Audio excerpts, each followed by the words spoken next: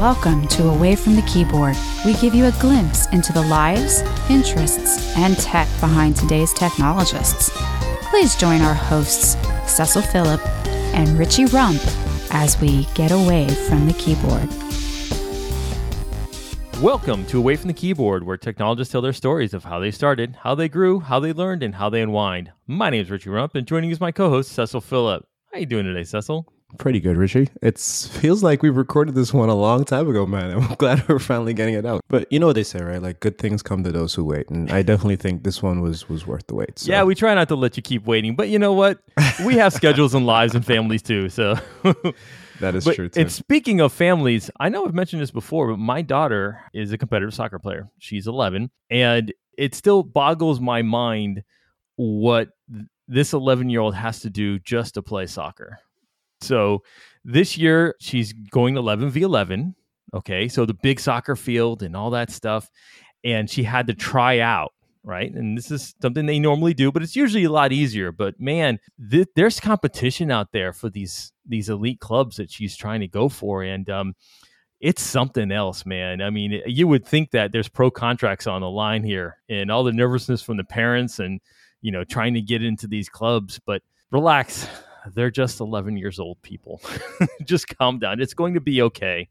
There's be no college scholarship at the end of the tryout season. And you know, I'd swear that for a lot of parents, they take like their kids' like sports lives just as seriously as they were getting like, you know, NBA scholarship or contract or something like that. Like this is super competitive. 100%. My daughter was in a 3-on-3 friendly tournament.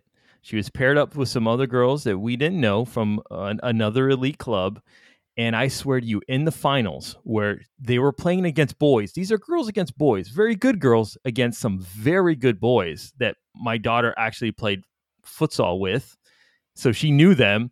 The parents were getting upset. They were yelling at the other parents, and then they were yelling at the ref, and then they were yelling at the opponent coach, and then they were yelling at the boys that were beating their daughters. Oh my gosh. I was appalled, just appalled. And it's like, you know what? Calm down. It's a friendly tournament. It's a piece of plastic that they'll get around their neck. It doesn't matter. The important thing is that they played and have fun. That's it. And hopefully they got better, but goodness, I mean, calm down, people. Jeez. And you know, people love to compete, like regardless of whatever it is, right? Like people are by nature tend to be pretty competitive. And so I'm wondering now if it's because of the pandemic too, that folks have been at home and they've had a little bit of, you know, that bottled up energy. And now they get a chance to come out and they're like, everyone's going to have it. You're going to get it. You're going to get it. You're going to get it.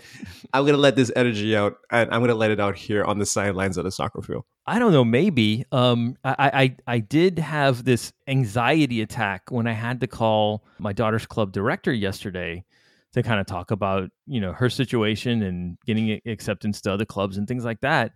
And I had this panic attack of calling this guy I've had multiple conversations with. It's like, oh, what am I going to say? What if I say something wrong? Oh my gosh. And I'm like, it's just a phone call. I'm not 11 years old trying to call a girl I like, right? But I just haven't had much interactions with other human beings as normally as I like for over a year. And it's like, I freaked out. The whole thing that has been going on is just so strange. Yeah. Yeah, no, I get it. But I want to tell you about something I've been doing too. Kind of talking about kids and stuff like that. So we have Disney Plus, one of the subscription services that we have. And one of the things I really like about Disney Plus is that I could spend time with my son going back through some of the old shows and cartoons that I used to watch. Oh, yeah. So we've been watching like Rescue Rangers, Darkwing Duck, like all of that stuff, DuckTales, all of that. Let's get dangerous. So this particular week, we started watching The Newsies.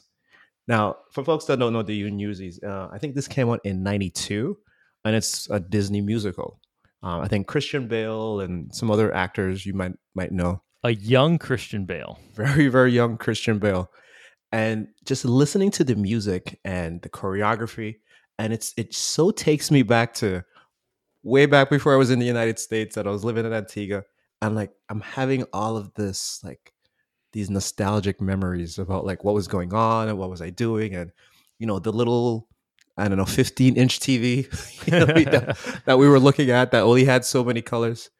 But for me, it's just so beautiful to be able to share those type of things with my son, and then also see him get excited about watching them. It's just, I don't. We've been having a lot of fun, kind of going through that old catalog and watching some songs, and now too, he's been listening to the soundtrack. Nice. So on Spotify, another streaming service that I pay for, because that's what we do, right? So now he finds the soundtrack and he's like, Alexa, play the song. You know what I mean? And so he just has it on loop, just listening to the soundtrack and playing it. And we're all just, being silly and dancing in the house. And, I don't know. It's just a lot of good energy, man. It's been really cool. What's strange is that what you see as kid nostalgia, was already in college, right? So my Disney nostalgia is like Apple Dumpling Gang and Pete's Dragon. Okay. I saw those too. That's my Disney nostalgia. No, but I saw those two. I don't know if I'm trying to remember if I saw Pete's Dragon on there. I know I looked for it. I gotta saw go pick it in the theaters, man. Okay. So Escape to Witch Mountain. That's another one. There you go. That was a good one too. Yeah. That was a good one. So who are we talking to today? So today we're talking to April Spate. April is an author and developer advocate based in Beverly Hills, California. April began her professional career in the luxury fashion industry as a menswear stylist and visual merchandiser. She later transitioned into the tech industry as a project manager and systems analyst. In August 2020, she published Bite Size Python, an introduction to Python programming. She's currently a senior cloud advocate with the spatial computing technology team at Microsoft. This episode was recorded on January 21st, 2021. And now our conversation with April Spate. And now, away from the keyboards, feature conversation. So, April, I've been trying to get you on the show for a really long time. And I know your schedule is super busy, and I really appreciate you being able to carve some time out to come in and chat with us today. Oh, no problem. How are you? I'm good. I'm doing well. How are you doing? I know you recently recovering from some physical injuries. Are you good? Are you doing much better? Not quite injuries. It was one of those things where it's like, we're not doing anything right now, so I might as well have these surgeries. They're more so preventive surgeries for my feet. Right. So yeah, I'm good now. I haven't tried running yet. One of these days, hopefully, I feel brave enough to try running. But I've just been walking for about 3 miles at a time to just make sure my feet don't tire too much. So that's what I've been up to, physically at least. And I know a lot of our guests are probably thinking, well, what are they talking about? And who is this person, right? So why don't we kick it off and you tell us a little bit about who is April exactly? Hi, everyone. My name is April Spate. I come from the world of luxury fashion. Many, many, many years ago, I was a menswear stylist and a visual merchandiser for about 6 years. And then from there, I transitioned into tech, and I've been working in tech ever since. I currently work in the area of spatial computing, so I don't necessarily live in reality as most folks do. I like to be within the virtual world, and that's me in a nutshell. I will say. And I love how you say in a nutshell, because for anyone that's listening that may know you and follow some of your social accounts, like you do so many different things. And I kind of want to touch on a little bit of each of those things, because in them themselves, I think those are all things that I've never done and never tried out. And definitely I'm sure other folks would love to learn about. Now, I remember when I first met you, and I think that was, I want to say 2 years ago. I think. Was it at camp? Is that where I officially in person got to meet you? Was that camp? No, remember we met, we were at the Cheesecake Factory that day. Oh, yes. That was was that Build? I think it was Build. That was Build. Yes. I think it was Build. Yes. We met at the Cheesecake Factory, and we were at that table with like a lot of just a lot of different folks. Yes, and yes. I remember me and you started talking at the table because you'd mentioned like some of your workout routines. And I think we started talking about it and eating habits and stuff like that. Yes. And then that's when it came out that you said you used to do bodybuilding. And I was just like, I did. Ah! So I'm totally curious about how did you even get into bodybuilding, and what was even that experience like for you? It all started in 2012. 2013, I want to say. I was fresh out of a divorce. And at that point in my life, I had lost a lot of weight from it. And that was actually around the time where I transitioned into tech. So the company I worked with, or the organization I work with, we had a in-house personal trainer because they were really big on making sure that we were all healthy and such. And so the personal trainer and I, we worked together to get myself back to a more standard weight for my age and like my height and such. And once I got back to a healthy weight, I was like, all right, what's next?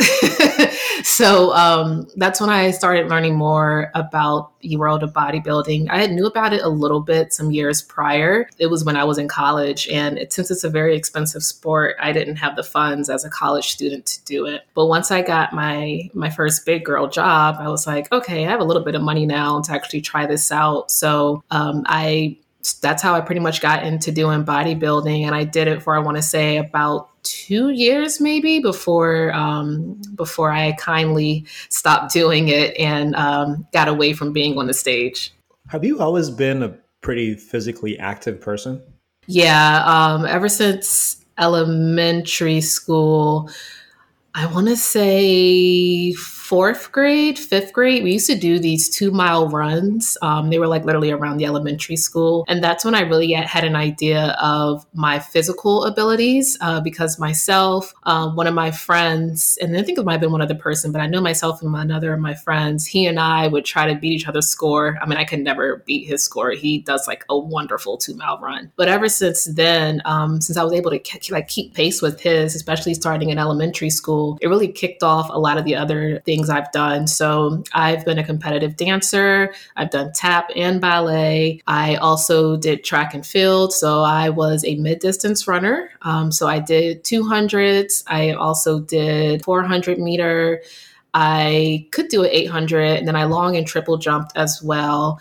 And then once I got into college, I did rugby, and I want to say rugby. Oh, and I did cheerleading too. So I want to say rugby was probably one of the last sports I officially did. Now, when I can run, I just run a nice little teeny tiny 5K every so often just to keep things in shape. I feel like I just learned so much more about you than I have in the past 2 or 3 years that I've known you. I'm like, wait, what? Rugby?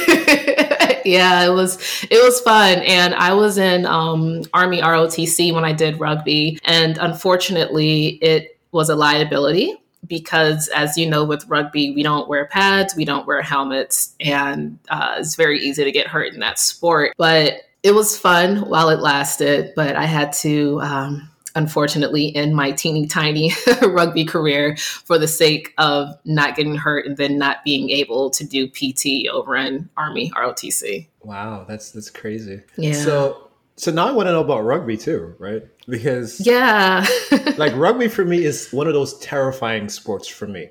Yeah. I look at rugby and I'm like, I want to live to see tomorrow. So I'll watch it. Yeah. But I'll purely be a spectator. I'm never going to jump in and be like, oh, I want to play.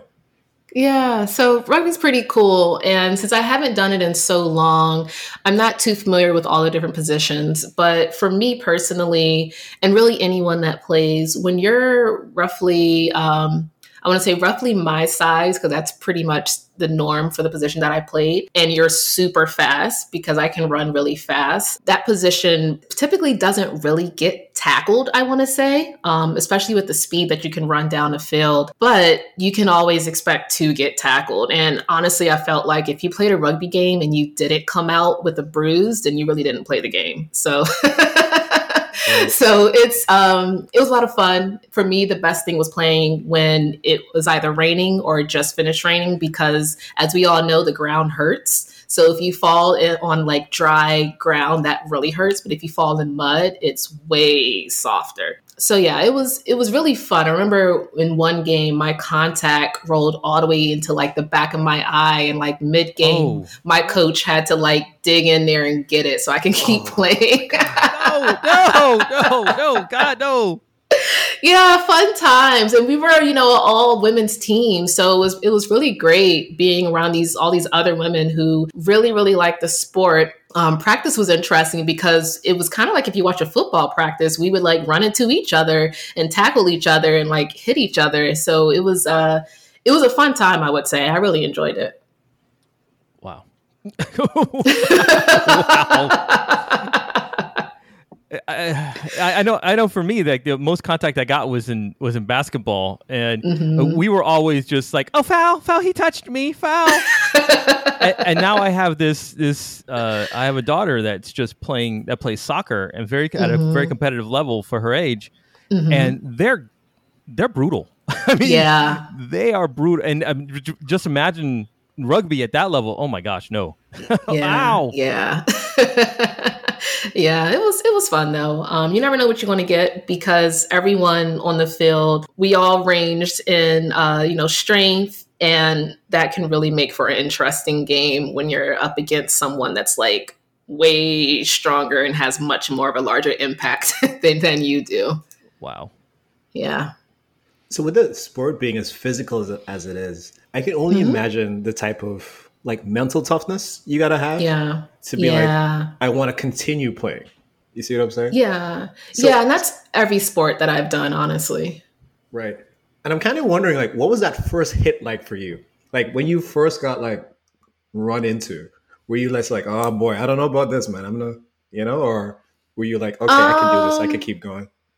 So to make to provide more context, I grew up with, I have an older brother, I have two older brothers, but I grew up with one of them around that time. We're talking about early 90s. Like that's when folks really watched wrestling, right?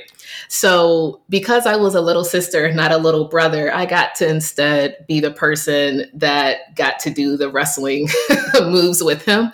So definitely at that point, not to sound like it was not an abusive situation, but like I was that person getting like body slammed and such. So, you kind of just get used to it because it was like all done and fun. And I grew up as a tomboy as well. So I really didn't become more feminine, if you will, until I got to middle school. So, my very early years, I was like a tomboy, and that carried on over into my adult years now. So it's not much that something will start to hurt. I have a very high pain tolerance. But for that very first like rugby hit, it was just kind of like, oh, that's what it feels like. All right, I can do this again. So that's how it was for me, just from my upbringing, I would say, of playing with my brother a lot. All right. So you said you used to watch wrestling in the 90s, and there's so much great stuff from the 90s in wrestling. I went to the University of Miami, and my wife and I only watched wrestling because of The Rock. That was it. It was like, he's one of us. He's a hurricane. So, like, who were your favorite 90s wrestlers? For me, the only one that I really liked was The Undertaker. And if my memory serves me right, I remember at like one point he like quote unquote died, and then like he came back or whatever, and like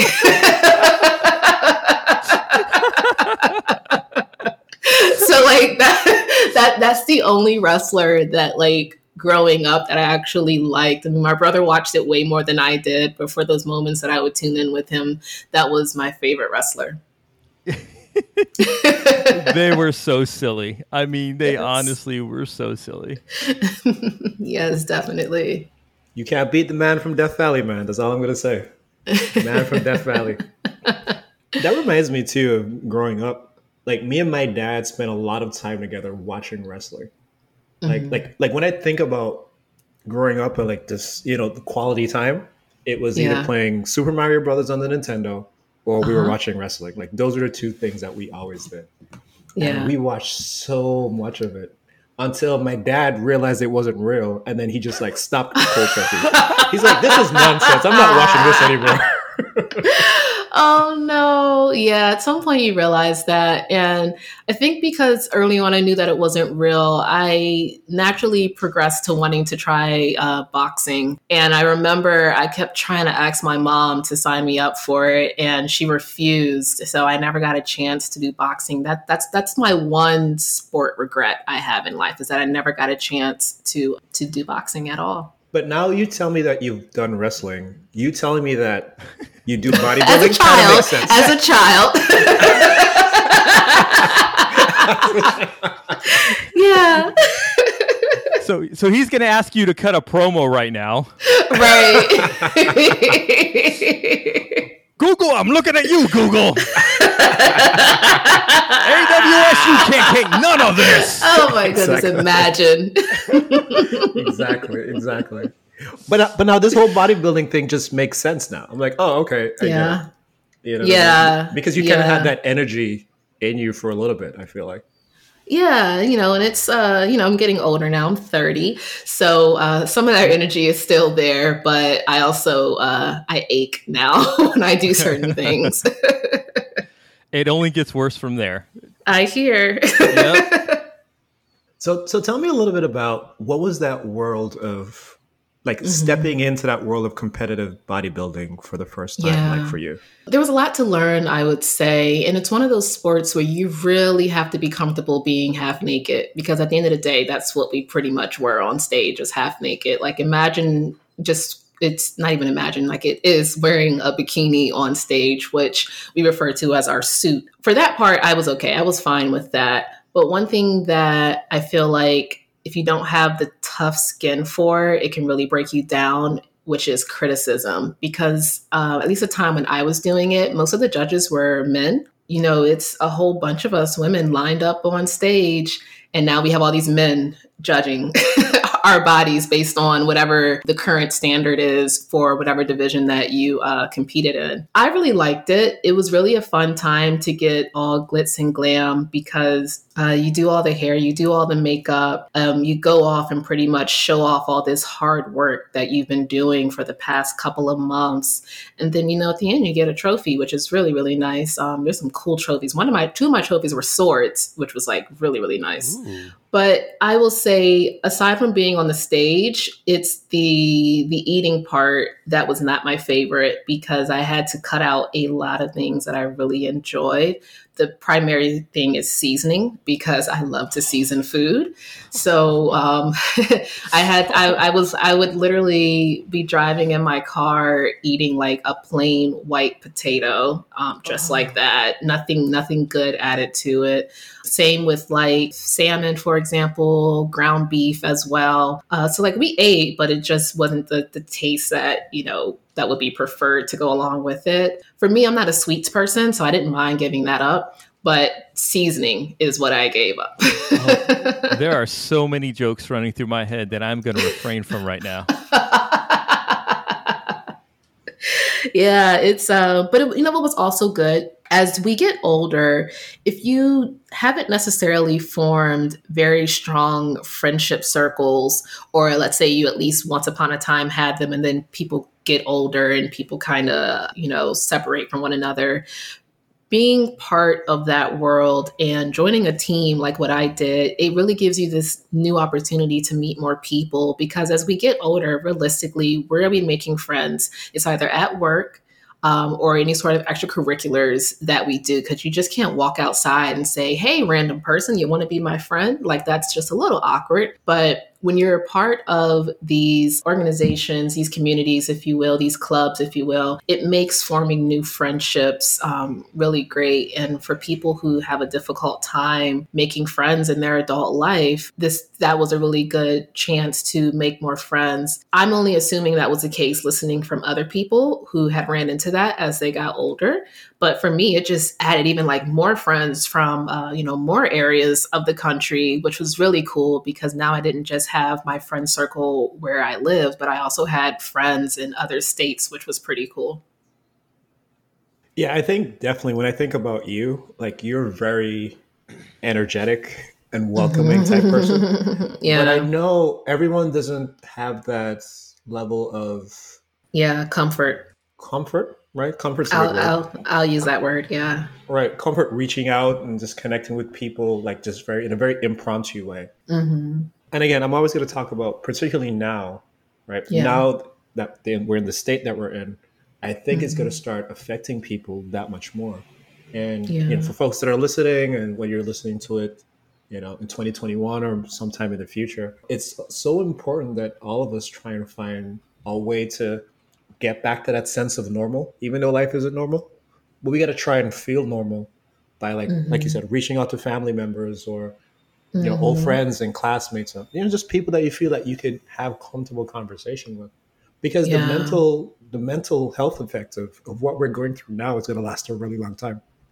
Yeah, which is definitely true. And I will say for me, I'm more of an ambivert rather than an introvert or an extrovert. I'm a little bit of both. Like realistically, I could sit here in this house and not talk to anyone for a year. I know that sounds bad, but I would actually be okay with that. But I like to pop my head up and interact with people when I feel like I'm up for socializing. I'm one of those people, whereas if I know I'm about to go interact at an event, I need time in advance to mentally prepare myself for that. It's just that my energy, I'm always full of energy, but then when it comes time to, socially interact, I start feeling like, okay, people are sucking the energy out of me now. I need to go sit in a corner and just chill out. So I know not everyone operates that way, and I'm not saying how I am is healthy either, but for those who are a bit more social, I've seen how it's really eating away at them that they can't interact. And unfortunately, that's why we see so many folks that are, traveling, going on vacations. People are still holding COVID parties is what I'm calling them. And it's like you got to find at some point that motivation is not the right word, but I'm going to use it. That sort of like motivation to really be mindful of how you are still physically interacting with people. But I like to be optimistic. I feel like at some point we'll be back in a place where we can physically socialize with one another. But for now, everything's virtual, everything's over the phone, everything's through video chat. So that's where we're at right now. But I think the sooner we all start to come together and more to be consistent with how we're interacting versus doing it physically, the sooner we can get to a point like some of these other countries that are seeing things turn around. So it's just like, we got to be patient with each other and patient with where things are right now. That's me on my little soapbox about COVID, but I'm gonna get off that soapbox now. We agree with you. And you know what I'm going to compare this to, and it might be a very harsh comparison, but in my mind, this is the same concept. People I feel who may have COVID or do have COVID, I feel like they're not always as honest about it. They're not necessarily, the first to volunteer when they go to get checked in somewhere like, yeah, I've been having, high temperatures and blah, blah, blah. Like, I feel like, unfortunately, people are more so keeping it to themselves, similar to what we see in the area of STDs and STIs, for example. Yeah. It's one of those things where and for some people, not everyone, because some people are more honest, but it's like, oh, I have this thing, but I don't want to tell anyone about it because I still want to live life as though everything's, A-okay right now.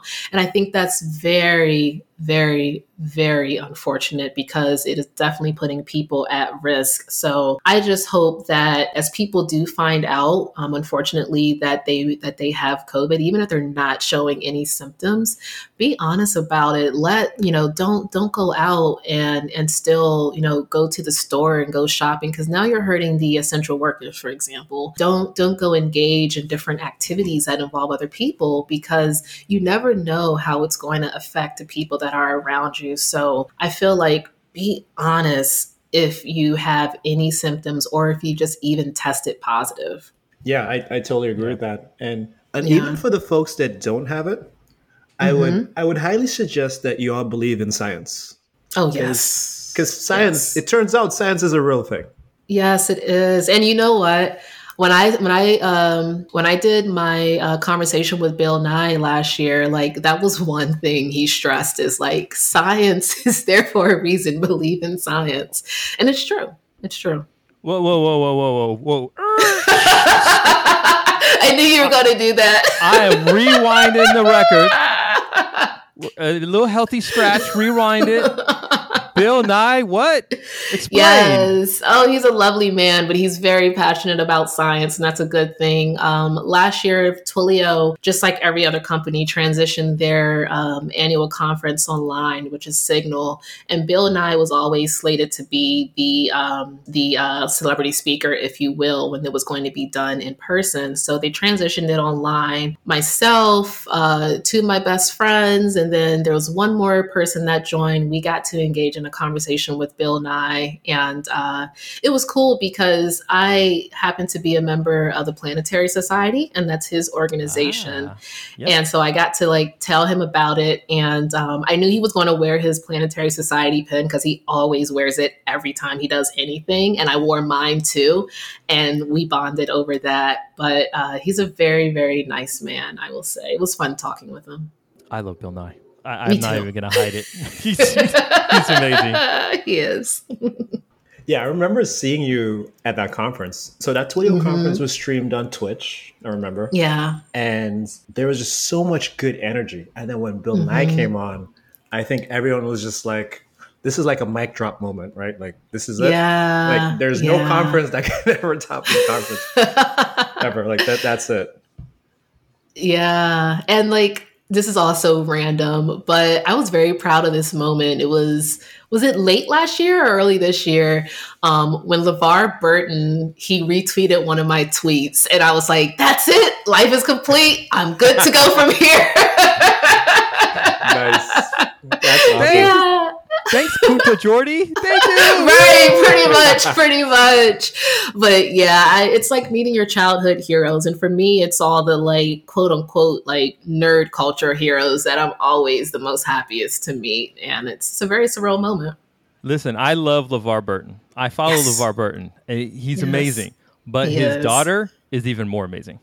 Oh, Mika wow. Burton is a wonderful human being. I've never met her or anything like that. I just follow her on socials and stuff, but it's like, you know, I guess good human beings produce good human beings. Yeah. Yeah. I think that's the rules. That's awesome. I love that. I'm trying to think about how can I follow up that Bill Nye conversation? That's a tough one to follow. Yeah. We should just end the podcast now. Like, oh, well, that's it.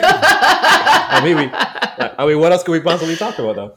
Bill, let's see. Bill Nye, LeVar Burton. Who'd be in the trifecta? Have you dealt with Neil deGrasse Tyson at all? I mean, that would be cool. No, I haven't. I don't think anyone else has come to that level of, I mean, there's people since I live in this LA area, I've seen celebrities here and there, and I've had a chance to, chat with some here and there, but I'm not comparing any of them to Bill Nye or LeVar Burton at all. They have very high pedestals in my mind. So So April, one thing I want to do, I kind of want to circle back around to you. I love talking about Bill Nye, but I want to talk about April. Yeah. Okay. And I'm sure Bill Nye would understand. We love him too. Yes. One of the things that I really appreciate about you is like the level of creativity that you have.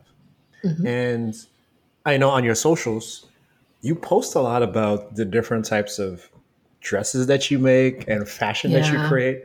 And again, for me, that's another one of those things where I look at you and I'm like, I didn't even know how to begin to do that. Like I can sew a button on a shirt or that's it good. drops off my pants or something. But I'm like, you make whole outfits and dresses and shirts and stuff. Like I don't even know. Like, how do you do that? Yeah. So for me, it all started out of a place of inspiration and curiosity. My mom and we took a trip to Canada years ago. I think I was in maybe the 8th grade. And while on that trip, we were like in the room being lazy, watching TV. And that was the first time I saw Project Runway. And I was just in awe at the fact that there's a show where designers are literally designing and it's all fashion. And ever since then, I wanted a sewing machine. So that Christmas, she actually got me a sewing machine and a couple of different supplies. And from there, it's when I started learning. But for me, I started backwards compared to what most folks do. So typically when you start to learn how to sew, you usually use a pattern of some sort. And I couldn't figure out patterns. So I started just doing my own thing and I started designing on my own. So that's why I say it was a very backwards thing. But it was good because when I would meet people and tell them that I sew like long ago, I'm like, yeah, I just do my own thing. And they're just like, wait, what? And I'm like, yeah, I can't use patterns. I don't understand. I don't understand them. And then now that I've gotten older, I've since got to a point where I've been more patient with following actual patterns. And it does make a big difference. But when it comes to sewing, I tell everyone the sewing part's easy. You're literally just running it through a machine. You're just sitting there and just pushing fabric through a machine. The difficult part is the cutting and the pinning of everything. That part is very difficult because it is very easy to cut something incorrectly. It's very easy to pin the wrong piece to each other, which I've done plenty of times. But the actual running it through the machine, so long as you can put, so long as you can just move your hands up, guiding it through the machine. That's the sewing part. It's all the prep work that makes it seem even way more difficult. And it's true. All the prep you do for it is a very labor intensive thing. I can't sew a whole anything in one day. That's impossible. I have to break it up over days because after a while, if you do something for too long, you start getting sloppy. So it takes me about 3 days to really sew anything. Sometimes it takes me, a week. I know when people do their hobbies or, they create art or whatever it is, they usually have like some motivation behind it, right? Yeah. Whether it's just, again, like artistic expression, or you have a particular message that you want to put out, or maybe there's just some energy that you just need to like just get out and you need to put it on something. What would you say is your motivation for doing something like this and learning how to like create your own designs in fashion?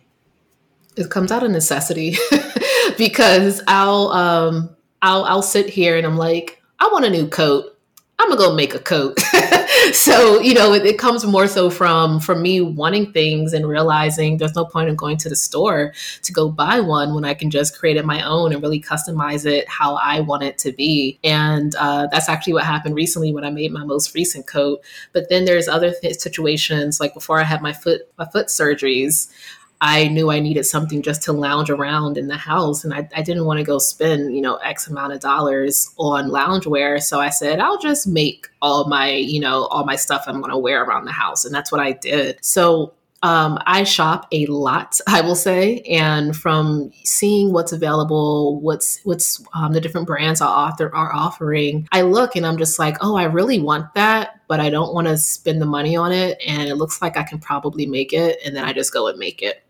Wow. Wow. Richie's speechless, man. You see what you did, April?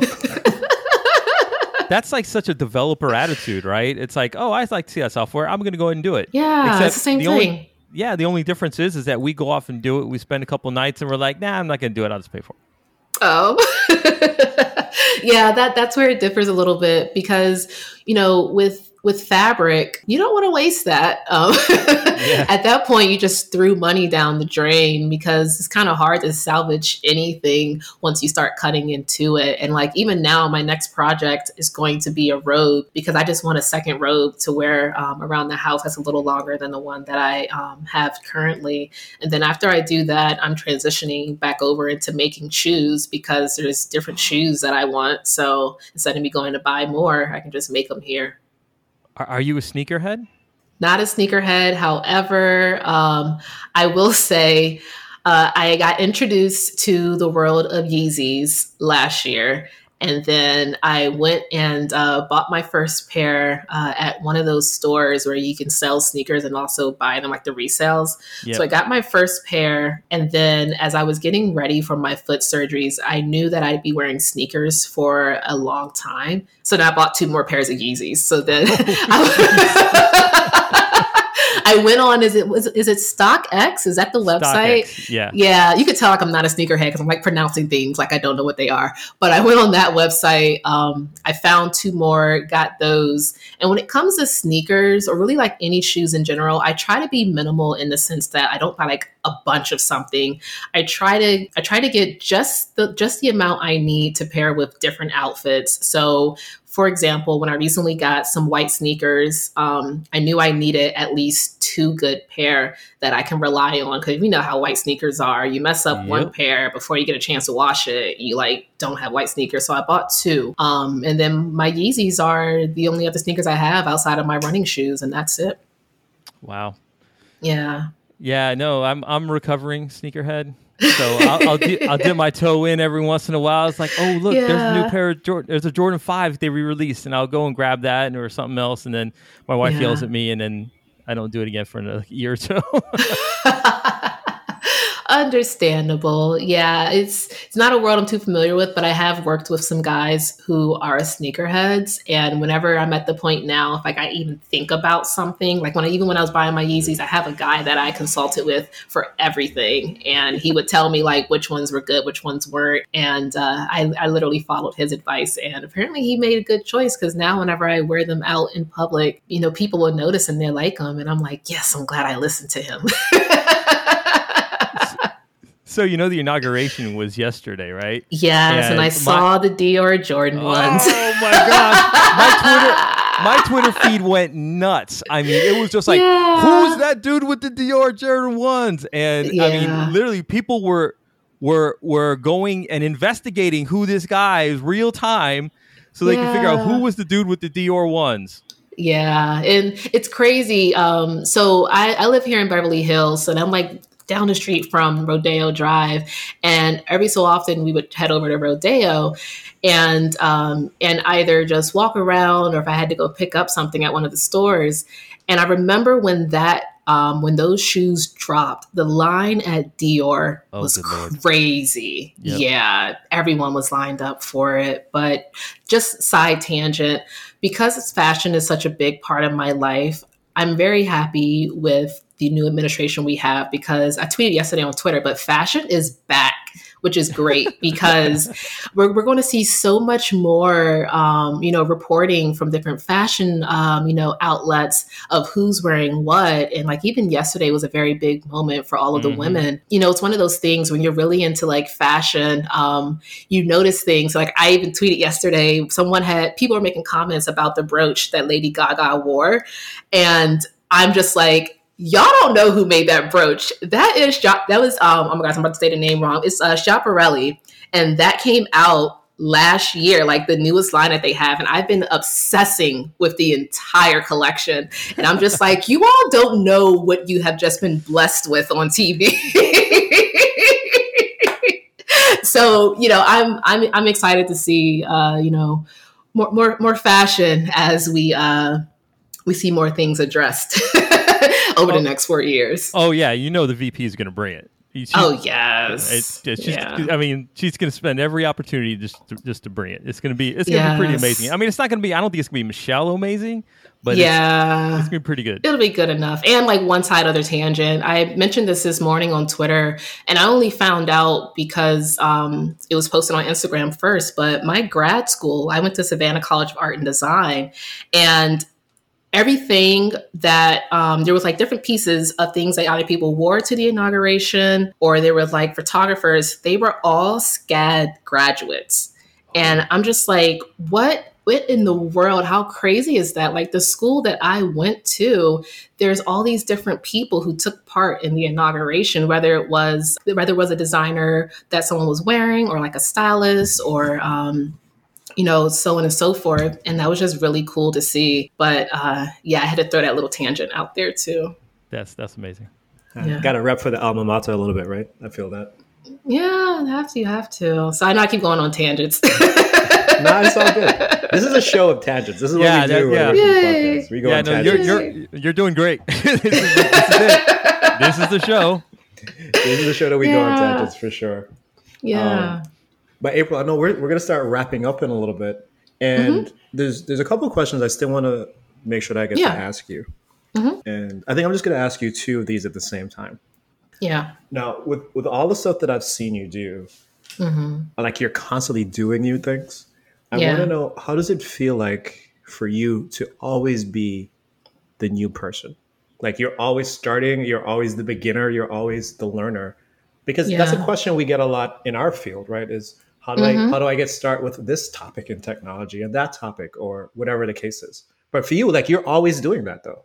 Yeah. And a lot of it stems from my childhood. Everything comes from childhood. Like I always say to my boyfriend, when people act the way they are, I'm like, see, came from childhood.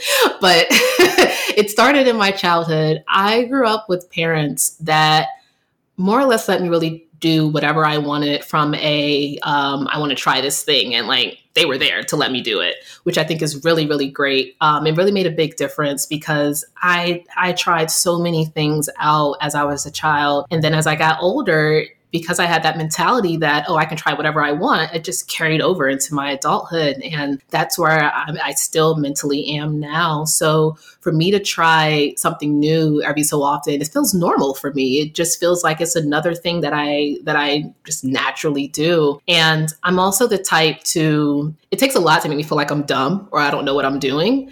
I am very self-aware of where I am on my journey of doing things. So I like to ask questions. I don't feel like anything that I don't understand is one of those things where I'm afraid to speak up about not knowing it. Like, I'll let you know if I don't know something. I will let you know so I don't have to pretend that I do. But I think having that mentality helps a lot because it doesn't stop me from not trying things. It actually encourages me to try as many things as I want. And at the end of the day, we only have this one life that we're living. And either, I can get to my 90s and I'm saying that because like my great grandmother just turned 100. So I feel like I'm gonna last for a while. So like I can get to my 90s and feel like, oh, I didn't do XYZ in life, that it's too late. Or I can look back and say, yeah, I tried all these things. Some worked, some didn't work. I feel satisfied. So for me, it's just a great feeling to, always be that new person, I would say. What would you say your next thing that you're going to try out is going to be? Yeah, it's not quite a new thing. It's something I'm reviving. I'm starting back up the clothing line that I started in 2019. So I've been doing a lot of the prep work behind the scenes. Just got my LLC yesterday, so I'm a big girl now. And it's been really fun designing the stuff that I want to do. This time around, I'm going all out. And that's the part that's going to be newer for me. I'm doing the photo shoots. I'm doing all the designs, custom, like the graphics and such. I am even down to like the packaging that I'm sending out. I'm trying to make it as give that like, oh my gosh, this is a real brand feel versus that she just went and got some Gildan shirt and put a design on top and mailed it out. Like, no, I'm running this as though it's a real, fashion brand. I really feel happy for that. Because in grad school, I got my master's in luxury and fashion management, and running a fashion brand was like the bulk of what we did in that program. So I feel like, yes, all that money did not go to waste now because now I'm using everything that I learned. Once I'm done writing my second book in April, that's all I'm doing is just focusing on that, running that brand. So April, Yes. I got to ask you this question that we ask all of our guests. And that question is, what do you do when you're away from the keyboard? Yeah, I like watching cult documentaries and murder mysteries. Yes. Yeah, that's my thing. It's funny. There's a TikTok that someone made where they're like laid up in bed. It's late at night, and it was just like me falling asleep to murder, documentaries. And it's like all this graphic stuff being said, and they're just like sleeping like a baby. and I'm like, that's me. I find it so fascinating because it's nice, not nice, but it's nice to see how the human mind works. It's very interesting for me to see how they, I'm losing my train of thought with my words, but how people perceive things, how people accept things, how people think, especially with cults, which I really love watching cult documentaries because one common thing you always hear is the people who join cults are usually super intelligent people. And they're not dumb, stupid, idiotic people. They're like very smart people, but somehow they get sucked into these cults. And I'm just like, at what point was the turning point for them to realize this is a good idea, and same with, with true crime documentaries, which I also feel like is like a preparation for if anyone ever tried to kidnap me or kill me, like I know what to do. So, but yeah, that's literally how I spend my free time. And I think it's one of the coolest hobbies that I have. I'm going to admit, I kind of forgot that this was happening today. And so as I was sat down, I got my lunch, I put in the new episode of Snap Judgment, the podcast, and they're talking about Heaven's Gate for the next 10 episodes. Yes, you should watch the documentary too. It was really good. Yeah, and I'm like, I'm starting to vibe into it because it's about 10 minutes in, and then Cecil pops up. Pop, you ready? And I'm like, yeah, man, yeah. I'm getting it straight now, man. Yep. Yeah, it's so good. Yep, time to go to work, man. Let's get it done. Yeah. You know what? And the thing is, once you mention it to someone that's what you're into watching, you'd be surprised at how many other people are also very much into that as well. I mean, I just find it fascinating. But I started watching the Night Stalker series that's on Netflix right now. And I haven't made it to the end of the second episode because, like I said, I live in Southern California, and everywhere they were mentioning in the documentary, it's like places I have driven to, places that are not that far from where I live. And I'm like, I know this happened in the 80s, but this is still creepy. So, but I'll make it through it, I'll say. But yeah, that's my jam. I love doing that. Yeah, like the only reason I have HBO Max was one for the new Wonder Woman movie, and two for all their documentaries, their two true crime documentaries. Yes, like that's it. Yeah. So yeah, I hope that answers your question. I have this visual of you sleeping on a couch, knocked out, with like all this graphic stuff on television. And like pretty much. And your partner walking by being like, yep, that's April. Yeah, he won't watch any of it with me. And I'm just like, how could you not want to watch this? And like my dad's the same way. He'll also watch all like the true crime documentaries. I think I probably got it from him. But yeah, it's, I feel like people like watching TV, right? And that happens to be what I like to tune into. Sure. Nah, I love it. Yeah. We'd like to thank April for being a guest on the show. It was great to have the opportunity to chat with her. If you like the show, please tell your friends and leave a comment on the website at awayfromthekeyboard.com. Also remember to check us out on our Facebook page at facebook.com/AFTK Podcast and on Twitter at AFTK Podcast. You can follow me on Twitter at Joris and Cecil at Cecil Phillip. You can subscribe to the show via the website, SoundCloud, Google Play Music, or on iTunes. Next on Away from the Keyboard, we'll have Chloe Condon. Oh, yeah. Chloe's also a big Disney fan, too. So yeah, I was going to say, talk about old Disney, man. We do talk about old Disney. Yeah. That's going to be a good one. We'll see you then. Bye. Peace.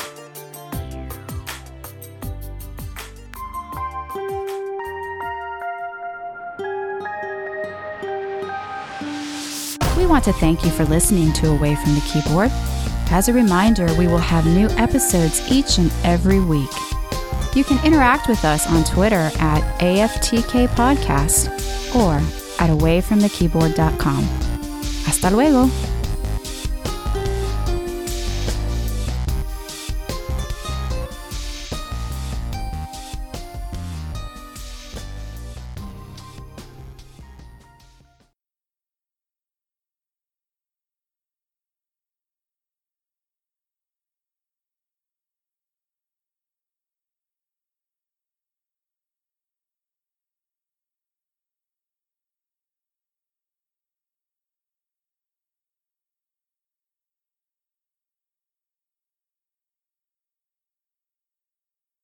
Well, hey, April, this has been amazing.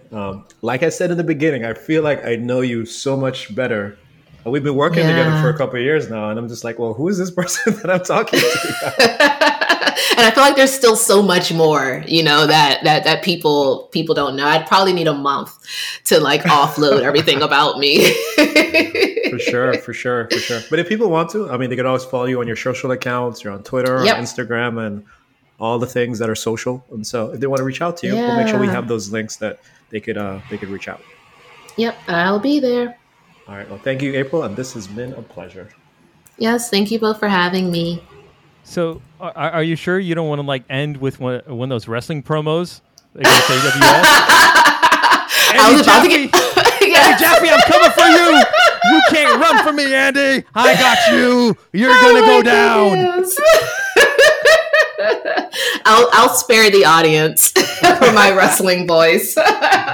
But it kind of makes me think of like the monster truck, like Sunday. You'll get a whole seat, but you'll only need the edge. Yeah, the 90s are great, right? So, but yeah, thanks for having me, and thanks for everyone that have made it this far in the episode. I truly appreciate it. Yeah, I think that was great. That was a good episode. Yes. All right. I'm stopping so we can upload. Okay.